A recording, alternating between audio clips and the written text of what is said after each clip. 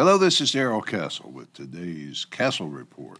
Today is the 9th day of April in the year of our Lord 2021. Today I will be talking about the shocking levels of lies upon which almost everything presently seems to be based. Previously, only the government was the brunt of jokes about liars, such as the old joke, how do you know they're lying? Yes, that's right, their lips are moving. Now the government seems to be using private companies to outsource its lies so that it is hard to tell the difference anymore. The Castle family is doing just fine right now, enjoying this beautiful spring weather with its flowers, everything turning green. No virus in this family, at least not that we know of. For that, we're very grateful, I suppose. It's also spring in Los Angeles, California, so the family daughter tells us.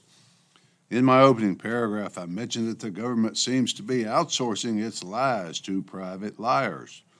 But that doesn't tell the whole story. My theory is that this government, in conjunction with big tech and big media, wants to take action against the American people that are so egregious, so unconstitutional that even Americans might wake up and object. To avoid such objection and to hide behind a corporate veil, government gets through persuasion or profit corporations to do its dirty work. They always cite their experts as reasons why us peons are supposed to just shut up and listen to the science. For example, earlier this week, Dr. Tony Fauci, announced that the federal government would not require or mandate vaccine passports. That statement is disingenuous, in fact, a lie, and a good example of outsourcing, because we know that President Biden is working privately with tech companies to develop a vaccine passport via a cell phone app. The government would not have to unconstitutionally order it because private business will do it for them. You want to get out on this airplane? Where's your app? You want to shop here, rent a car here, get medical treatment here? Where's your app? But it's private business, not the government. Sometimes the federal government even uses private business to attack state laws it considers unacceptable. Georgia, for example. It seems that down in Georgia, the legislature looked at their election laws, the problems in the most recent election. They decided they could do better. The new law requires voter identification, which seems like a very good idea to me. We need an ID for almost everything these days to prove that we are who we say we are, and we haven't stolen someone else's identity. The new Georgia law is far less restricted from the election laws in both New York and Delaware, which is President Biden's home state. That would embarrass most people, but not this president, folks. Georgia has longer absentee voting without requiring an excuse, longer early voting, but the other states do not have such liberal provisions. Nevertheless, the president and many others chose to use the occasion to make partisan political points. To put it bluntly, they lied through their teeth to advance their own political ideology, unfazed by the damage their lies caused. The president can't be given a pass on this because of his dementia, since his lying about Georgia continues unabated even in his lucid moments. He recommended that Major League Baseball move its All-Star game out of Atlanta, which, of course, Major League Baseball did. Moving it to Denver, that move cost the state of Georgia an estimated $100 million. Given that Atlanta is more than 50% black, Denver only 9.5% black, that move had a disproportionate impact on black people. He also at least implied that the Masters golf tournament should be moved out of Augusta, where it has been played continuously, consecutively for 87 years, but the tournament said no thanks. Apparently, to President Biden requiring people to submit some form of ID to get an absentee ballot instead of just a signature is so evil it's worse than the Jim Crow laws. He compared it to apartheid, which I suppose reflects the Democrat view that black people are somehow incapable of obtaining an ID. They are incapable of showing an ID to get an absentee ballot. just as they would have to do when they voted in person. Florida Senator Marco Rubio wrote a letter to the Commissioner of Baseball, Rob Manfred, concerning his decision to move the game. I share Senator Rubio's letter with you in its entirety.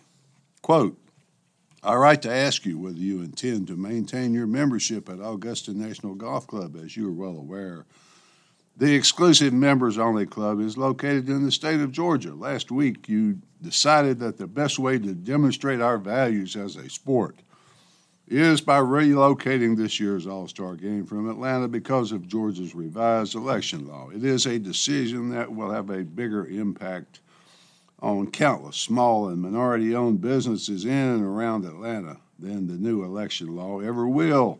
One that reeks of hypocrisy. Will Major League Baseball now end its engagement with nations that do not hold elections at all, like China and Cuba? Will you end your lucrative financial relationship with Tencent, a company with deep ties to the Communist Party, actively helps the Chinese government hunt down and silence political dissidents? Since Major League Baseball now appears eager to use its platform to demonstrate unwavering support for fundamental human rights, will you cease your relationship with the Chinese government, which at this very moment is committing genocide against the Uyghurs Muslims in the Xinjiang autonomous region of China? I am, of course, under no expectation any of this will happen. Taking the All-Star Game out of Georgia is an easy way to signal virtues without significant financial fallout, but speaking out against the Chinese Communist Party would involve a significant loss of revenue and being closed out of a lucrative market. In the end, as a citizen of a free nation, you and Major League Baseball have the right to speak out against laws in the U.S. you disagree with, even if it is on the basis of false information. What would be truly bold, however, is if you would speak out on behalf of the voiceless who face arbitrary imprisonment, forced sterilization, coerced abortions, rape, other horrific acts at the hands of one of your business partners. I'm under no illusion that Major League Baseball will sacrifice business revenue on behalf of its alleged corporate values. Similarly, I am under no illusion you intend to resign as a member from the Augusta National Golf Club. To do so would require a personal sacrifice, as opposed to the woke corporate virtue signaling of moving the All-Star Game from Atlanta, end quote. Well, thank you, Senator Rubio, for that eloquent put-down of this lying corporate shill. It is indeed uplifting to see someone in a position of leadership who has the courage to point out the obvious to those too blind to see. You may say, who cares what Major League Baseball does? But this game and the lying propaganda surrounding it are symbols of one of the primary wrongs in modern society. The wrong that must be corrected is not who gets the All-Star Game, but whether truth still has any meaning. I continue to hear many sports announcers following the lying script for their listeners as if the story were actually true. The truth seems to be, however, that they don't care if the story is true or not, as long as it advances the political agenda they favor by just one more notch. When I mentioned earlier that the federal government is outsourcing its lies to private industry, that is especially true for today's corporate media. The refusal to cover the story of Hunter Biden's laptop, which contains emails revealing the cozy and very lucrative relationship between the Chinese communists and the Biden family, is but one example of this. The media is very selective in which stories it chooses to cover, but if one can't be found to support the preferred narrative, that particular network, publication, etc., will just create one that fits. The best example of this is the interview of Florida Governor Ron DeSantis by 60 Minutes on CBS News. It seems that 60 Minutes was so anxious to present a scenario in which the Florida no lockdown, no mask requirement was dangerous. Since the governor did not give that any credence, they simply edited his words to make him say only what they preferred that he say. He was not amused by this, and he held a press conference to explain what happened. So I quote from him, quote, "They cut out everything that showed that their narrative was a piece of horse manure And it shows you how dishonest these are. Smear merchants. That's why no one trusts corporate media. They are a disaster in what they're doing. They knew what they were doing was a lie. They know that we know they're lying. Yet they continued to lie. They lied and they lied and they lied. We offered them the information and they declined to interview key people. They didn't want to let go of the narrative. Well, guess what? There's going to be consequences for that. I know corporate media thinks they can just run over people, but they ain't running over this governor. I'm punching back. Well, thank you, Governor. Well said. Thank you for having the guts and the determination to stand for the truth. Why don't we look at New York City? By comparison to anywhere in the state of Florida, the headline of the New York Post, April 7th, 2021, just 2 days ago, reads, "Bail tolls for New York City." The article points out that this time it's different for New York, and that the decline might be permanent because of many factors, not the least of which of those factors is the abominable leadership of Governor Cuomo and Mayor Bill de Blasio in New York. The budget for this year is $212 billion, including $4 billion in new taxes, while businesses and residents are fleeing the state in droves. By contrast, Florida has 2 million more people than New York, but will get by on only $97 billion this year.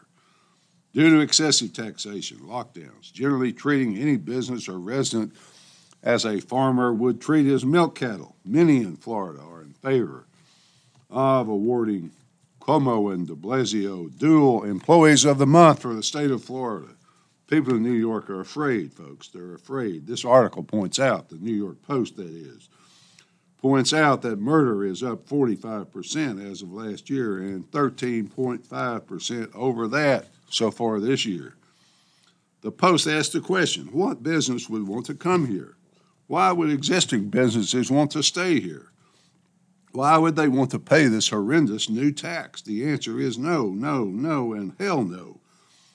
We have given up on New York. Albany's answer to the crime wave: put more handcuffs on cops, turn just about every criminal suspect loose, empty the prisons, raise taxes. Oh, and by the way, let's give $2.1 billion to illegal immigrants. That information was from an article in last Wednesday's New York Post, which, unlike the Times, is still willing to occasionally print the truth and doesn't seem interested in serving as an outsource for federal lies and unconstitutional actions. The Post article went on to say that the quality of life in New York is plummeting, while taxes are skyrocketing upward. The city faces a devastating future, the article says. Well, not so much in Florida. That state's doing just fine, coming back from the virus, resisting attempts to turn it into New York City despite the lies of CBS News. New York is a sad story, though, because it was once the greatest city in the world just a couple of years ago. Finally, folks, Major League Baseball, a once great American institution and tradition, and New York City, a once great American city, have now fallen victim to cowardly corporate media government wokeness. What's the difference between the three? The business, the media, the government, that is. One of them has people with guns who can lock you away in a hole for a long time, and of course, they have their experts to explain it all. At least that's the way I see it. Till next time, folks, this is Darrell Castle. Thanks for listening.